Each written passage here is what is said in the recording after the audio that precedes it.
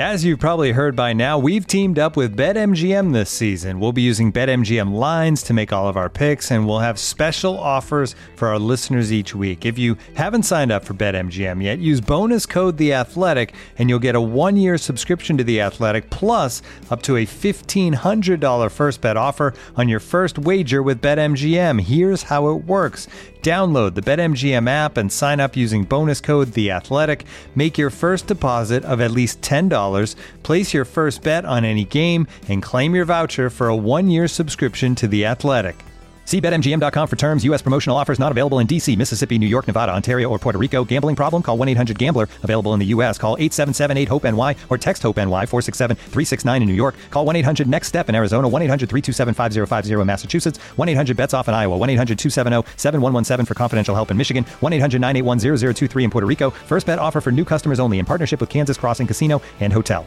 Don't forget, if you haven't signed up for BetMGM yet, use bonus code The Athletic, and you'll get a 1-year subscription to The Athletic, plus up to a $1,500 first bet offer on your first wager. The Athletic. I'm sorry, you can sit there and look and play with all your silly machines as much as you like. Is Gascoigne going to have a crack? He is, you know. Oh, I say! Brilliant! He's round the goalkeeper, he's done it! Absolutely incredible! He launched himself 6 feet into the crowd and kung fu kicked a supporter who was without a shadow of a doubt giving him lip. Oh, I say! It's amazing! He does it time and time and time again. Crank up the music! Charge your glass! This nation is going to dance all night! Retro boots, the joy of half volleys, excessively wacky club Twitter accounts, anti-diving hysteria, the appropriate size for a footballer's wash bag, and doing a Kevin Nolan. Brought to your ears by The Athletic, this is Football Clichés.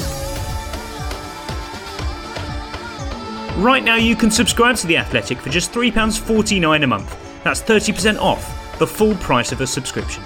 You'll enjoy great analysis and in-depth features from the very best football writers around, as well as ad-free versions of all of our podcasts. So go to theathletic.com/clichespod to take advantage of this special discount. That's theathletic.com/clichespod. Hello everyone and welcome to episode 91 of the Football Clichés podcast. I'm Adam Hurrey and with me is David Walker. Now, you were so close on the Saido Berahino shout this week. You got so preoccupied with Neil Warnock's caring side that you didn't think about the massive arm around the shoulder potential of big Darren Moore. The biggest arm available, I think, in the entire division. Yeah, I forgot. I didn't, to be honest, forgive me, Darren, but I forgot that he was the manager of Sheffield Wednesday. And otherwise I would have made that connection. Obviously they worked together at West Brom, didn't they? So it does make sense. I would say something like Sheffield Wednesday and Middlesbrough are completely interchangeable, but we've got in trouble with Middlesbrough before, and I'm not going to say that. So, but we were close enough, and that's the main thing. We're here for Mesut Haaland-Dix today. So far on Mesut Haaland-Dix, we've had comedians, we've had TV presenters, commentators, football writers, authors, rappers, and 90s game show hosts. But we've never had an actual footballer.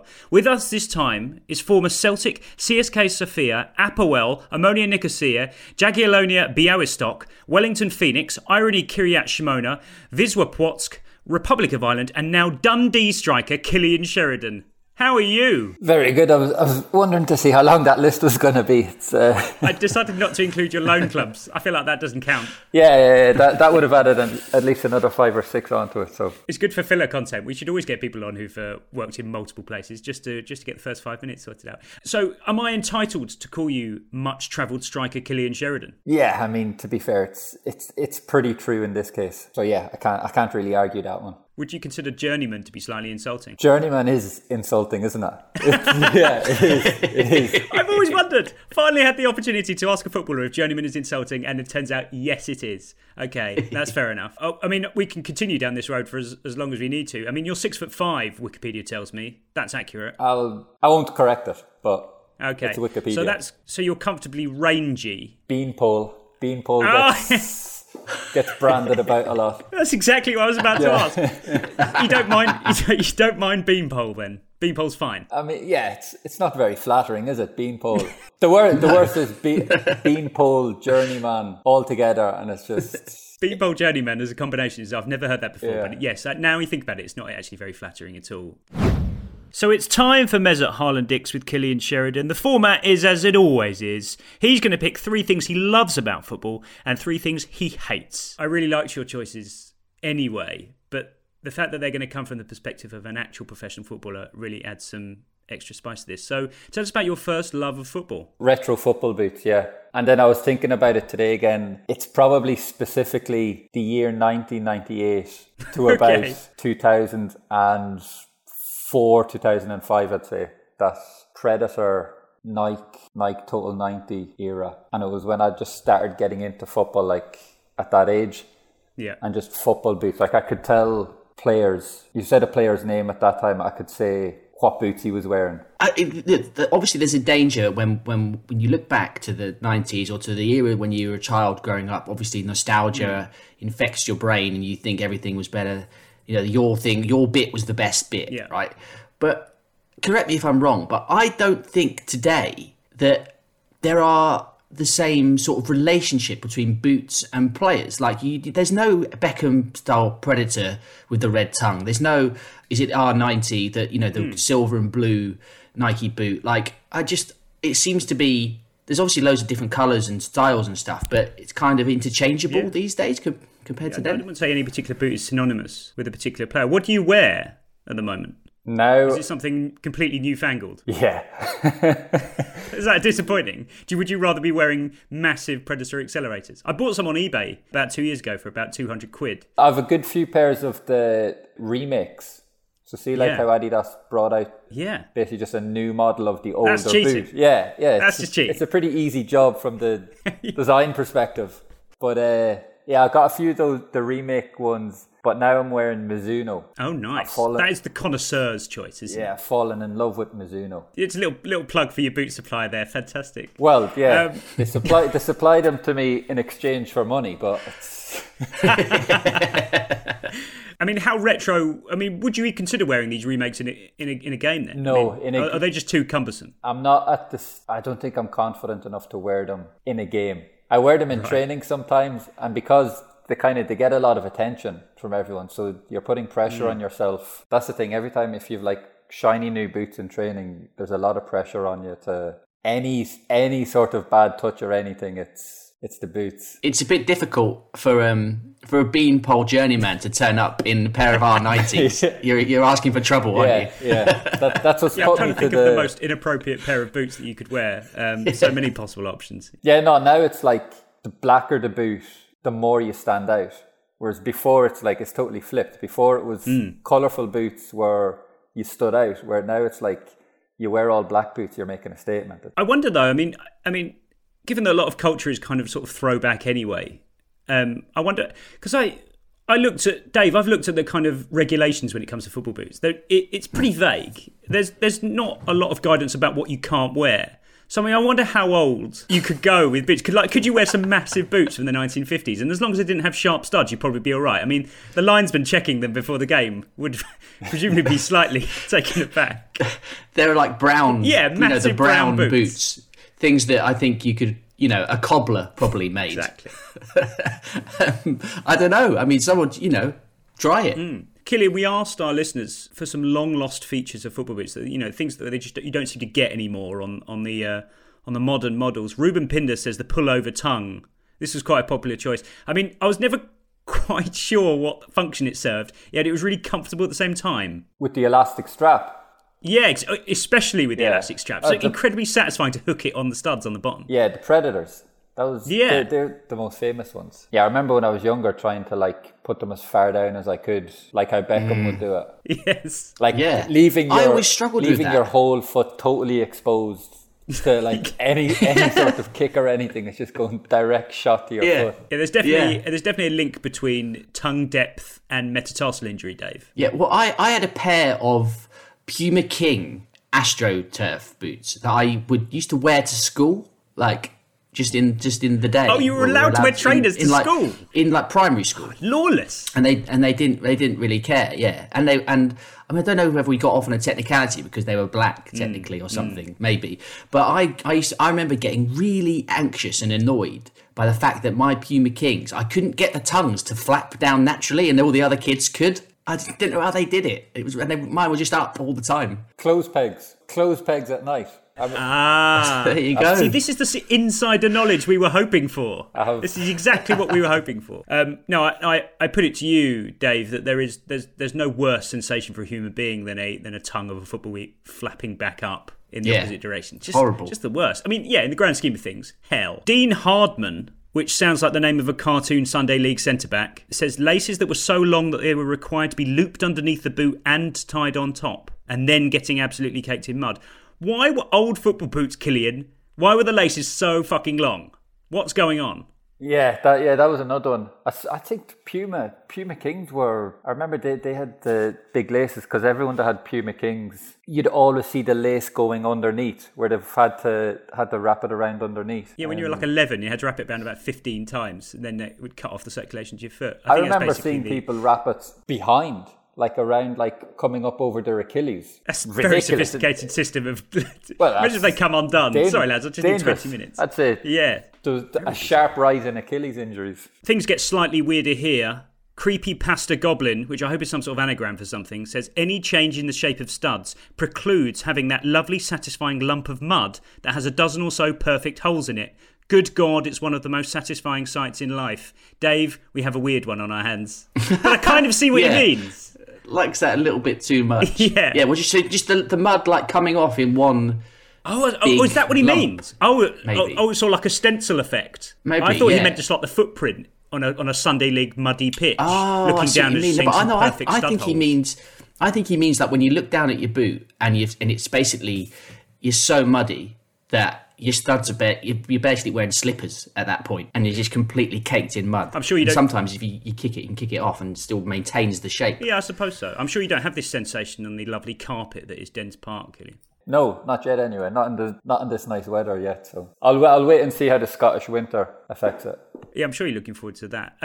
Okay, so that's about as weird as we can get with football boot chat. Tell us about your second love of football. I quite like this one. Yeah, it was the hate towards commentators, especially. You love the hate that commentators get. 'Cause I get involved in it, and I do think it's it has to be one of the hardest jobs in football media. Yeah. Because I don't think that people can do it so bad. Talented people can't be that bad at it all the time. And there's so many of them. So it's the hardest job in football media, but yet you have pretty much zero sympathy for them. This is fantastic. Yeah, well, I was trying to kind of give them a little bit of leeway there by saying how hard it is. But when I'm watching games or something and I'm watching the replay and the commentator, they're still saying, "Oh, I don't think he's touched him there," or "I don't know if it's hit his hand."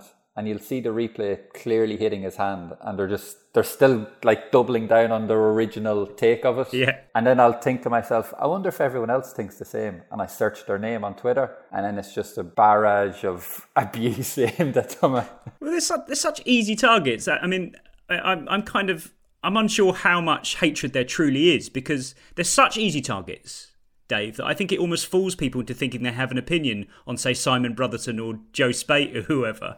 And a lot of the time, they're kind of sort of inoffensive characters. I think these days, they actually seem to be quite inoffensive. They seem to be quite inconspicuous. I'm not going to say forgettable, but it's hard to tell one from the other sometimes. Yeah, well, what was the game?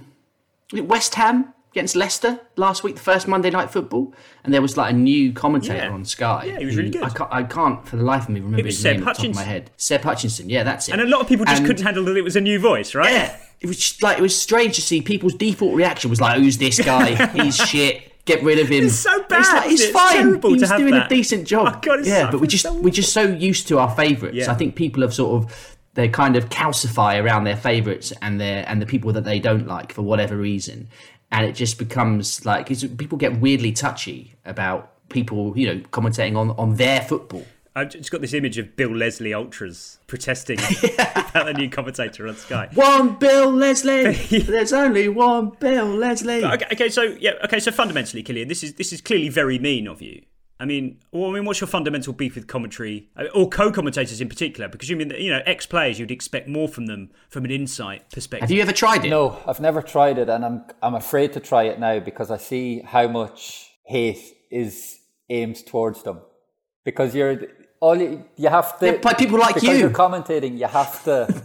There can't be any moments where no one's speaking. So you're always having to, even if there's nothing going on in the game, they still have to fill that with something, and a lot of the time it's nonsense. Waffle.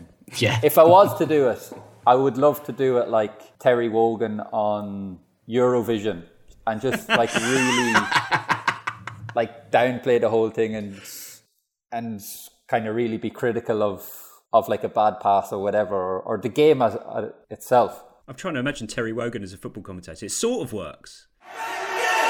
29 years since the Netherlands have won this contest. Make that 30. What about punditry? I mean, the only question I can think to ask here is, if you appeared as a pundit on TV, what would the little bit of information say under your name when you were introduced at the start? They'd probably go with Republic of Ireland international, former.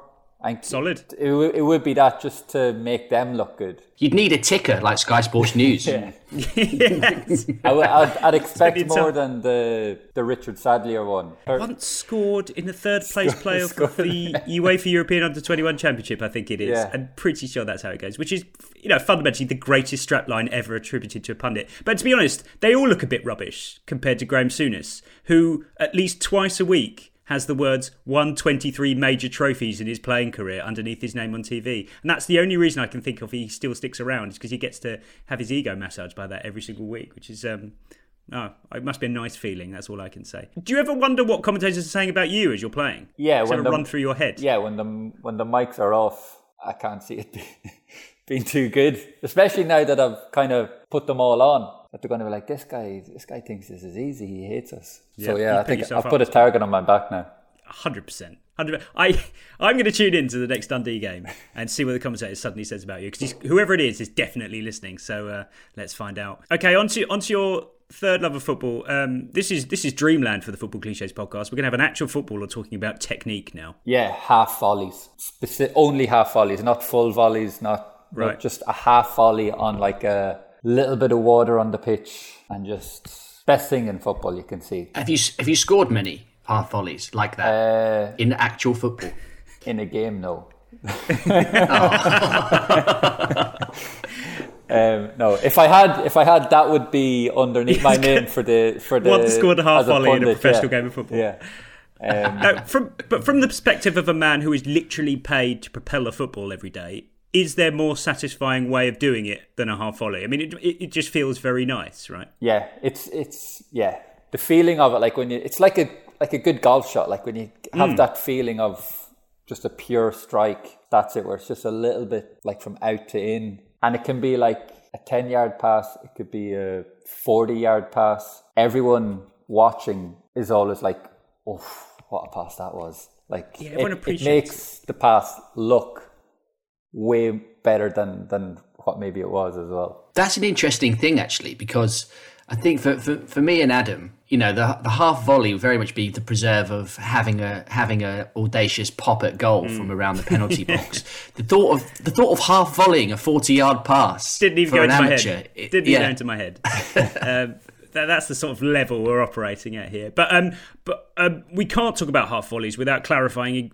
your definition of a half volley, because I'm slightly concerned, with no basis whatsoever, that you might be part of the oddly sizable half volley misunderstander community. We're talking about ball that has just bounced and then being struck, right? Yeah. So for me, a half volley, it can't go above, say, knee height.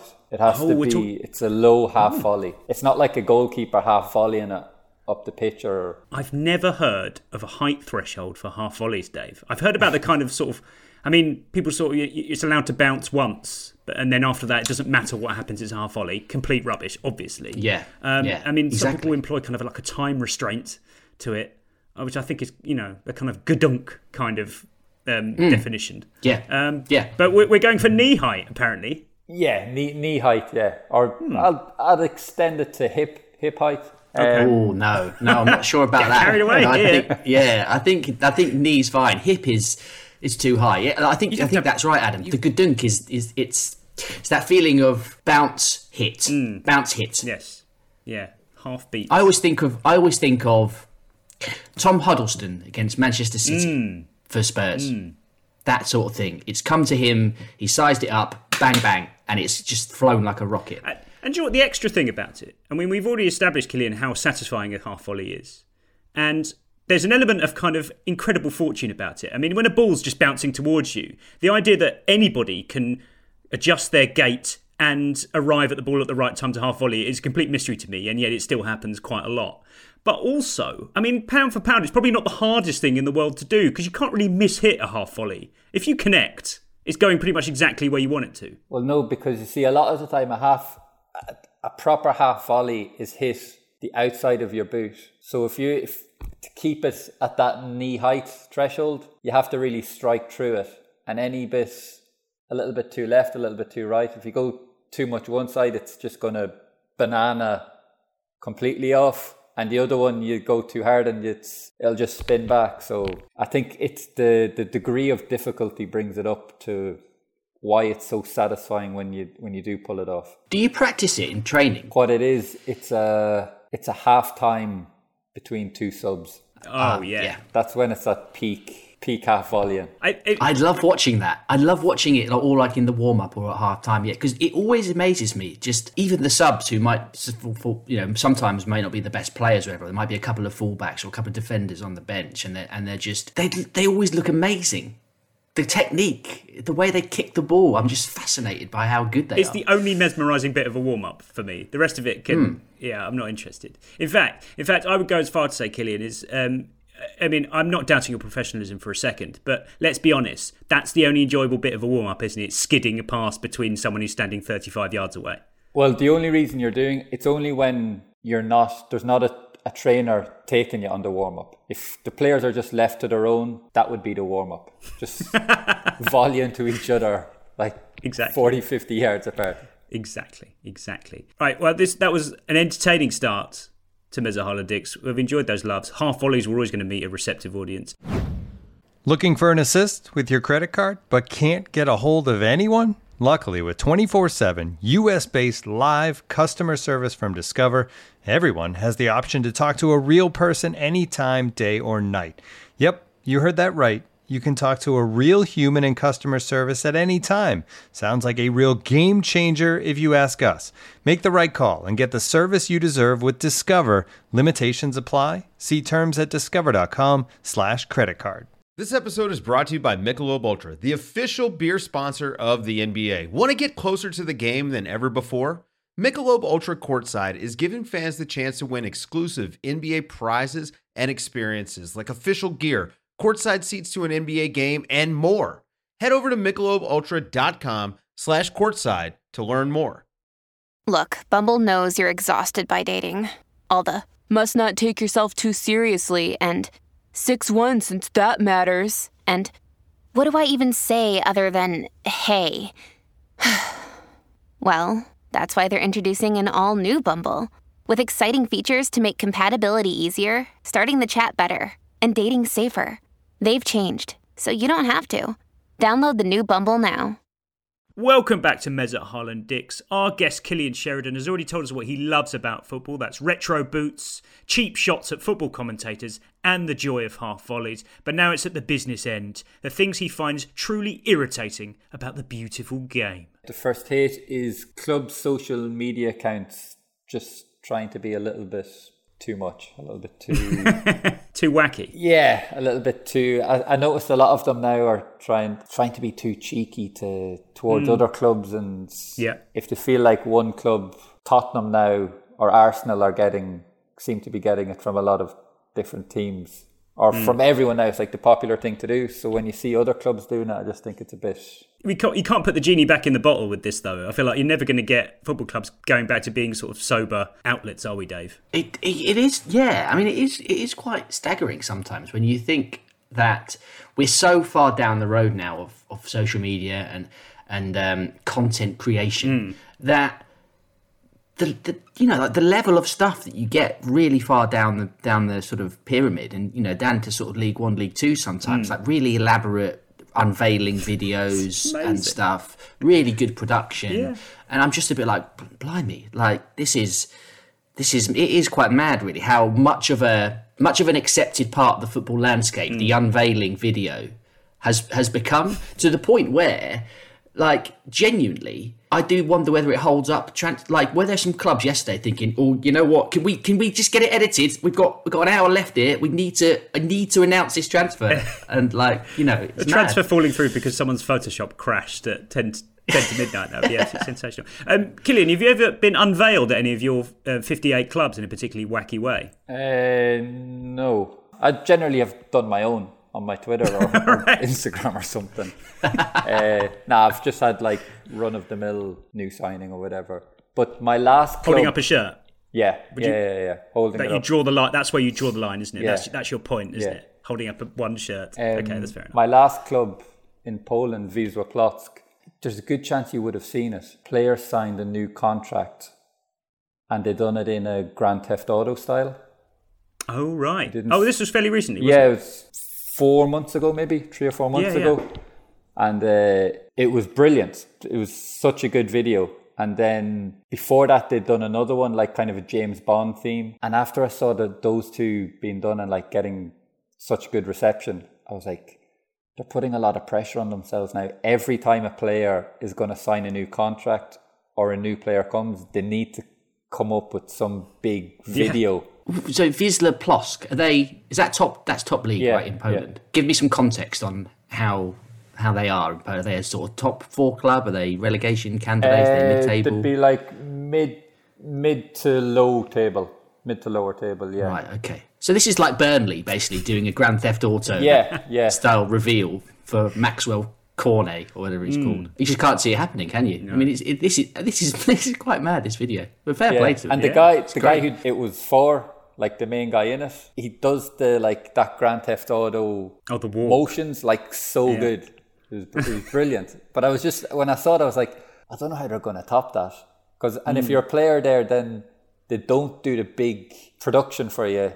Are you going to be insulted? Like, well, why didn't I get a movie? There's only a contract extension as well. If anything, it's too much. It's not even a new signing. We asked our listeners for their least favourite types of official club tweets. Dave, this was my favourite from Hot Cross Nuns. He says, wholly unspectacular on this days should go right in the bin. Who cares if Steve Sidwell managed to poke the ball into the net against Hull 15 years ago? Why does it matter now? Some sympathy here, because you kind of, you've got to fill this space somehow. And if something happened on this day, well, then you can't ignore it. Well, then there's always going to be something, isn't there? Like, but I think I'm always quite underwhelmed by, like, I like that. I mean, the sentiment's nice, but like, happy birthday to like a player that played 3 times, like 20 years ago or something. It's a bit. Killian, would you be put out if one of your clubs didn't wish you happy birthday on Twitter? No. No, that's good. Not at all. Low maintenance. Not at all. Some of my friends don't wish it. So I just thought you were easily wound up. That's why you kept moving clubs. You're just such a massive troublemaker because people wouldn't wish you happy birthday on Twitter. Or alternatively, then, have you ever appeared in a picture in one of your club's Twitter accounts training with the caption "all smiles" underneath? Yeah, 100%. Yeah, good. Yeah, that's reassuring. Yeah. That's the 100% record complete. Like walk into the training ground with just a bloke with putting a camera in your face. It's like whatever it is, 9 a.m, whatever, and you've got your wash bag under your arm. Oh yeah, that reminds me. You've just got to say something. What brand is your wash bag? It is Mulberry. I've had it for about 10 years. Not an Yves Saint Laurent man. No, what am I thinking of? Have I got brand? Louis Vuitton. Sorry, let me start again. Not a Louis Vuitton man then. No. Not Louis. For God's sake! Louis Vuitton. No, mine is massive. And guys always take the piss out of me for it. They're like, "Oh, is that your girlfriend's or whatever?" Just because it's a big wash bag. Like it's not. How big are we talking? Yeah, bigger than your average, I suppose. You're talking to a bald man. I literally don't own a wash bag. I mean, I think it's in proportion to my height and everything. So but you're more body. Yeah, more body, extra wash bag, more to wash. You actually can't argue with that logic, can we, Dave? No. This is the insight that we wouldn't have had. So there you go. That's one of the things when you see the photographer, it's you acknowledge they're there, but you have to also think it just has to be like a kind of natural looking photo as well, where you don't see them. Just there's a club photographer just waiting for your every move at the training ground, in a tunnel. Walking onto the bus for an away game. Oh, God. That's the one. When you're at a wedding, and I say this because I'm in the midst of having been to one for the last 4 weekends in a row, and the photographer's just buzzing around, taking snaps of like the post-ceremony bit where you're all having a nice glass of you're just standing champagne there in the field. But there's that moment where you just sort of like, you sort of have to pose, but you can't acknowledge that they're there. You sort of try and subtly do like a pose that you think will look good in the photo, but still looking completely at the person you're talking to, even though there's a person with a massive camera about a foot away from you. I think the trick is to look sort of half interested and half amused. They haven't said something amazing, but they've said something really engaging. Yeah, you don't fake laugh. No, definitely don't fake laugh, because that will, yeah. But yeah, it's essentially analogous to the situation when a football getting off a bus. You want to look switched on, right, Killian? You have to look focused. Look you have to look focused. Yeah, into the stadium for the game, it's focused. Right. If it's going on the bus or going onto the bus to travel the day before an away game or something, then it's relaxed. It's yeah. Looking relaxed. No other way. Where do you stand on? Would you high five fans or anything? Or like, do you shake the hands of the security man at the door? Would you hug the mascot? It depends what the person in front of me does. If the person in front of me shakes their hand, then I have to shake their hand. God, you got to show some leadership. You got to show everyone what to do. But absolutely fantastic. Yes. I love that. Like the idea of like the captain on the bus. Right, come on, boys. Right, remember, handshake, everyone at the door. Yeah, perfect. I mean, yeah. We'll see. Tell us about your second hatred of football. This was the other way around than I expected, but I'm looking forward to hearing about it. Yeah, the hatred towards diving. What I mean is how it's separated. It's like its own part of cheating. Yeah. As opposed to like players claiming for a throw-in that clearly isn't their throw-in. Mm-hmm. And in my head, I always think, well, what's the difference in that and trying to get a penalty that maybe you weren't fouled? I mean, so what's your direct attitude towards diving? And would you do it? I mean, or is the word diving simply quite a misleading way of putting it? Yeah, maybe it's a little bit hysterical, going down easy is more like not obviously a clear dive. Like, okay, it's bad, but when there's contact and you can go down for a chance to win, then do it. Now you see a co-commentator would look at you and say, "He's 6'5", he shouldn't be going down like that." But if anything, it makes you easier to push over because you're so tall. Yeah. And it always gets ramped up in European games. The art of going down easy or whatever, if indeed it is an art, is something you just sort of kind of start doing it. Do you have to like think about it consciously, or just sort of come naturally in that moment? Or were you doing it when you were like 3? As soon as you saw another human being, that was it. You went over. I remember there's been loads of times where after it's happened, and I think, oh, I should have went down there. Where like my kind of natural reaction is to keep going and try and maybe get a shot or something. And it's funny in saying that. I've had 2 red cards. One of them was. It has to be one of the worst red cards ever. It was for the first yellow card I got for kicking the ball into an empty stand. And then the second yellow was in the last minute for a dive, or the referee deemed it as a dive. Where was this? This sounds like easily wound up European referee to me. No, this was in Scotland. Years ago for maybe St Johnstone when I was on loan. That is the cheapest red card I've ever heard. Yeah, and I think since then that's why I haven't went down easy when I should have. You mentioned that it gets a little bit more focus in European football. Listener Sam, this was very interesting from him. He says, for an English footballer, I said that diving is completely unacceptable in the Premier League. In terms of how it's received, it's like incredibly frowned upon for an English player to be diving in the Premier League. It's like something we've learned from these foreigners over these years. And then he says it's slightly frowned upon to dive in the Champions League, but we'll ignore it because it just looks like we're trying to fit in. But it's completely fine to dive at a World Cup. There's a brilliant when in Rome kind of attitude towards diving. I think he's got it spot on. Yeah. It's almost like the more international it becomes, the more we feel like we have to do it. Otherwise, we won't be able to get on. Yeah, that's it. He's explained it much better than I was trying to do it there. Do you know what I think it is? Maybe part of it is that when Harry Kane so it was Sterling, wasn't it, actually? Sterling went down easily against Denmark in the Euro semi-final. When he does that, essentially, in that moment, it's like everyone in the country supports Manchester City. But when he does it for Manchester City against whoever a weekend, the City fans keep quiet, basically, don't they? And they just take it. And everyone else goes, Sterling is going down too easily. It's a disgrace. And then so-and-so looks at it on Match of the Day, and there's competing things, and there needs to be more balance and stuff on a regular broadcast than there does when it's England. Ian Wright can sit in the studio and go, it doesn't matter, we'll take it. Brilliant. And like, that's kind of part of it, isn't it? We're all happy for it in the World Cup because it gets us to where we want to go. Whereas there's much more dissent on the Saturday afternoon. Well, this kind of selectiveness about when we get angry about diving and when we don't get angry kind of undermines the whole moral panic anyway. Because if we're getting a little bit choosy about it, maybe we don't really care. I mean, Killian, I'm starting to think that, there used to be the kind of a brief annual outrage about diving every single season. It used to become a big thing. What are we going to do about this? And I swear it hasn't happened for quite a while now. I do sense a kind of general attitude towards it saying, I can't be bothered to get annoyed about this anymore. I think it's accepted now, isn't it? We've gotten used to it. But the other one is, see, like, the difference in if a defender is trying to shield the ball out in the corner and a striker comes and like just touches his hands on his back and he goes over. Yeah. And everyone says, he's used all his experience there.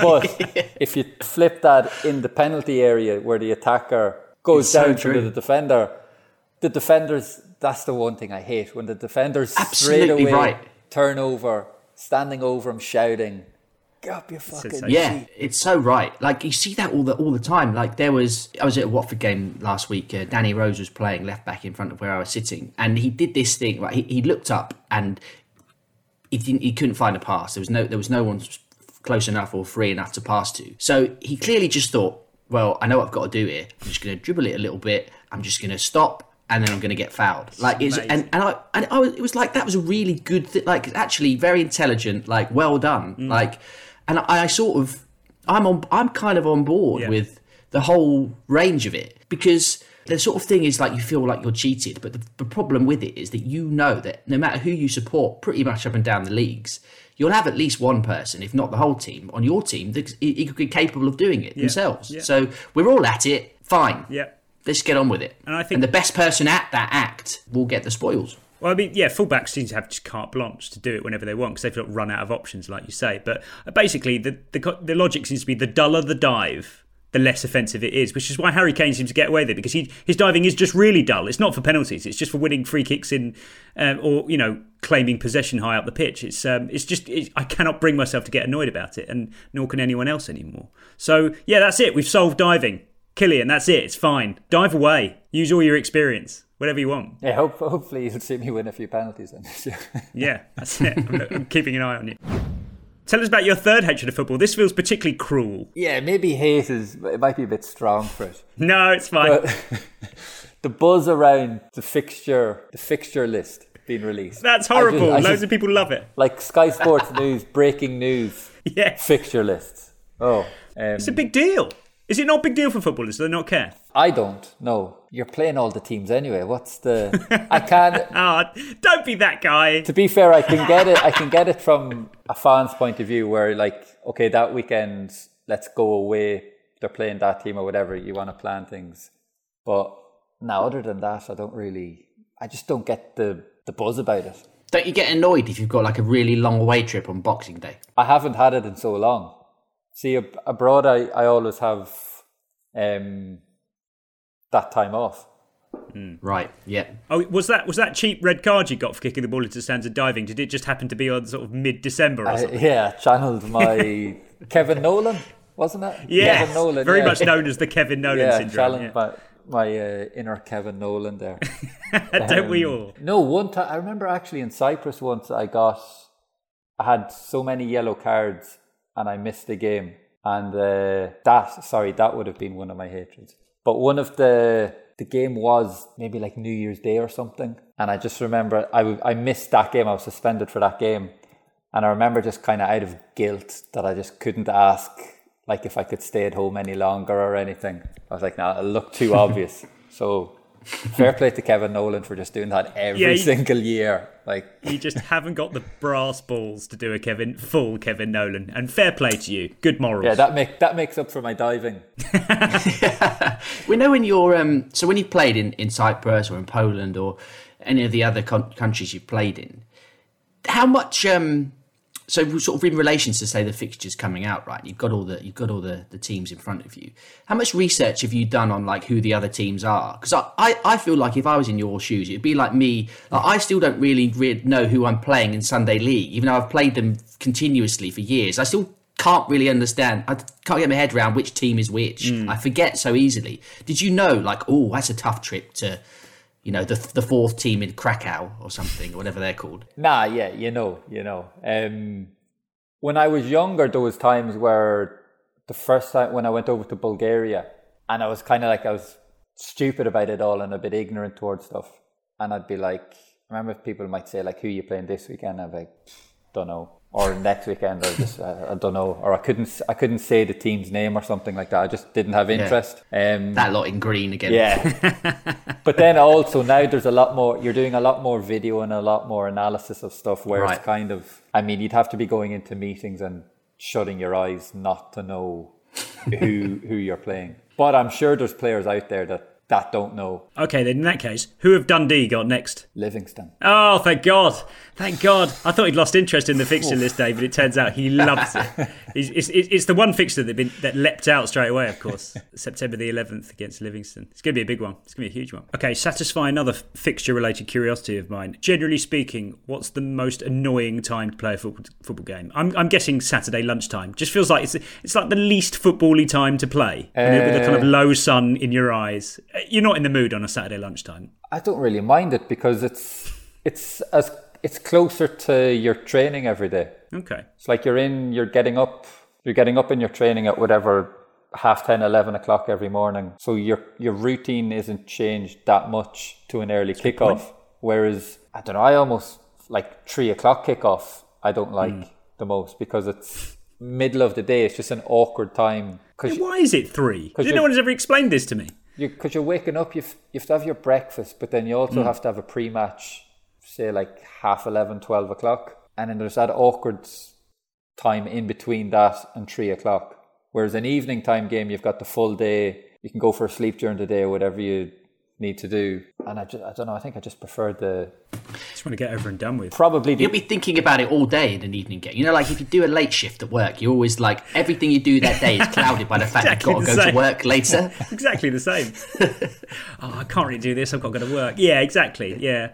Yeah, that's a very good point. I think the 3 o'clock thing must be I'm sure it's like a factory thing, right? Yeah, exactly. Like the factory workers got off at midday and they gave them or they got off at 2 o'clock, whatever, on a Saturday, and then the football was at 3 because of that, like in the 1890s. That sounds sensible enough to be exactly what the reason is. Yeah, but we just need to completely revamp this. All games should start at like 1 or something. That should be fine. In Cyprus, I remember we played. It was in the Europa League. Yeah, and Europa League it's always been 8 o'clock, wasn't it? And because of the time difference, we played in Cyprus at 10 o'clock at night. Wow. That was, so like that's really great. So you're finishing like 10 to 12. You're going into the dressing room. That doesn't sound fun. Nah. You're not sleeping much, are you? No. Dude, I knew guys dragging your massive wash bag out at 1 a.m. That sounds terrible. I knew guys that any evening time game come in the next, say if you're in for recovery the next day, they'd come in without having slept all night, just from couldn't sleep at all after any sort of night game. Is this what you're gonna be like after this podcast? Yeah, full of adrenaline. Good, glad to hear it. Well, I mean, you've got so much off your chest. We started at 3 o'clock as well. Yeah, we did. Oh, that's a nice little touch. That is a nice touch. Didn't quite go for 90 minutes, sadly. But you've got so much off your chest today. Retro boots, hating football commentators, so that's going to go down nicely. Half volleys, the joy of. Wacky club tweets, the anti-joy of, the anti-diving brigade, and people who enjoy the fixtures being announced. So someone somewhere is going to be put out by this podcast at some point. So we've alienated at least a few people. So thanks for that, Killian. No problem. I'm sure there's going to be a lot of people disagreeing with some of those. It's a pleasure to have you. Thanks for coming on. It's nice to have a footballer on, isn't it, Dave? Yeah, absolutely. It's great. Yeah, I'm gonna keep an eye out for the Dundee results from now on. Huge game against Livingston. My family actually comes from Dundee, so yeah, this is great. That is nice. That is tidy. Well, yeah. Cheers, Killian. Thank you very much. I enjoyed it. I've followed you for a while, and I always liked seeing some of your tweets and then thinking, yes, exactly. That's exactly what I think. That is hugely rewarding. That's a nice moment as well, Dave. That's a good one for me. Yeah, Killian, it's been an absolute pleasure to have you. You have completed your Mesut Haaland Dicks, and thanks to everyone for listening. Cheers to you, Dave. Thank you. And we'll see you next time. See you later. The Athletic.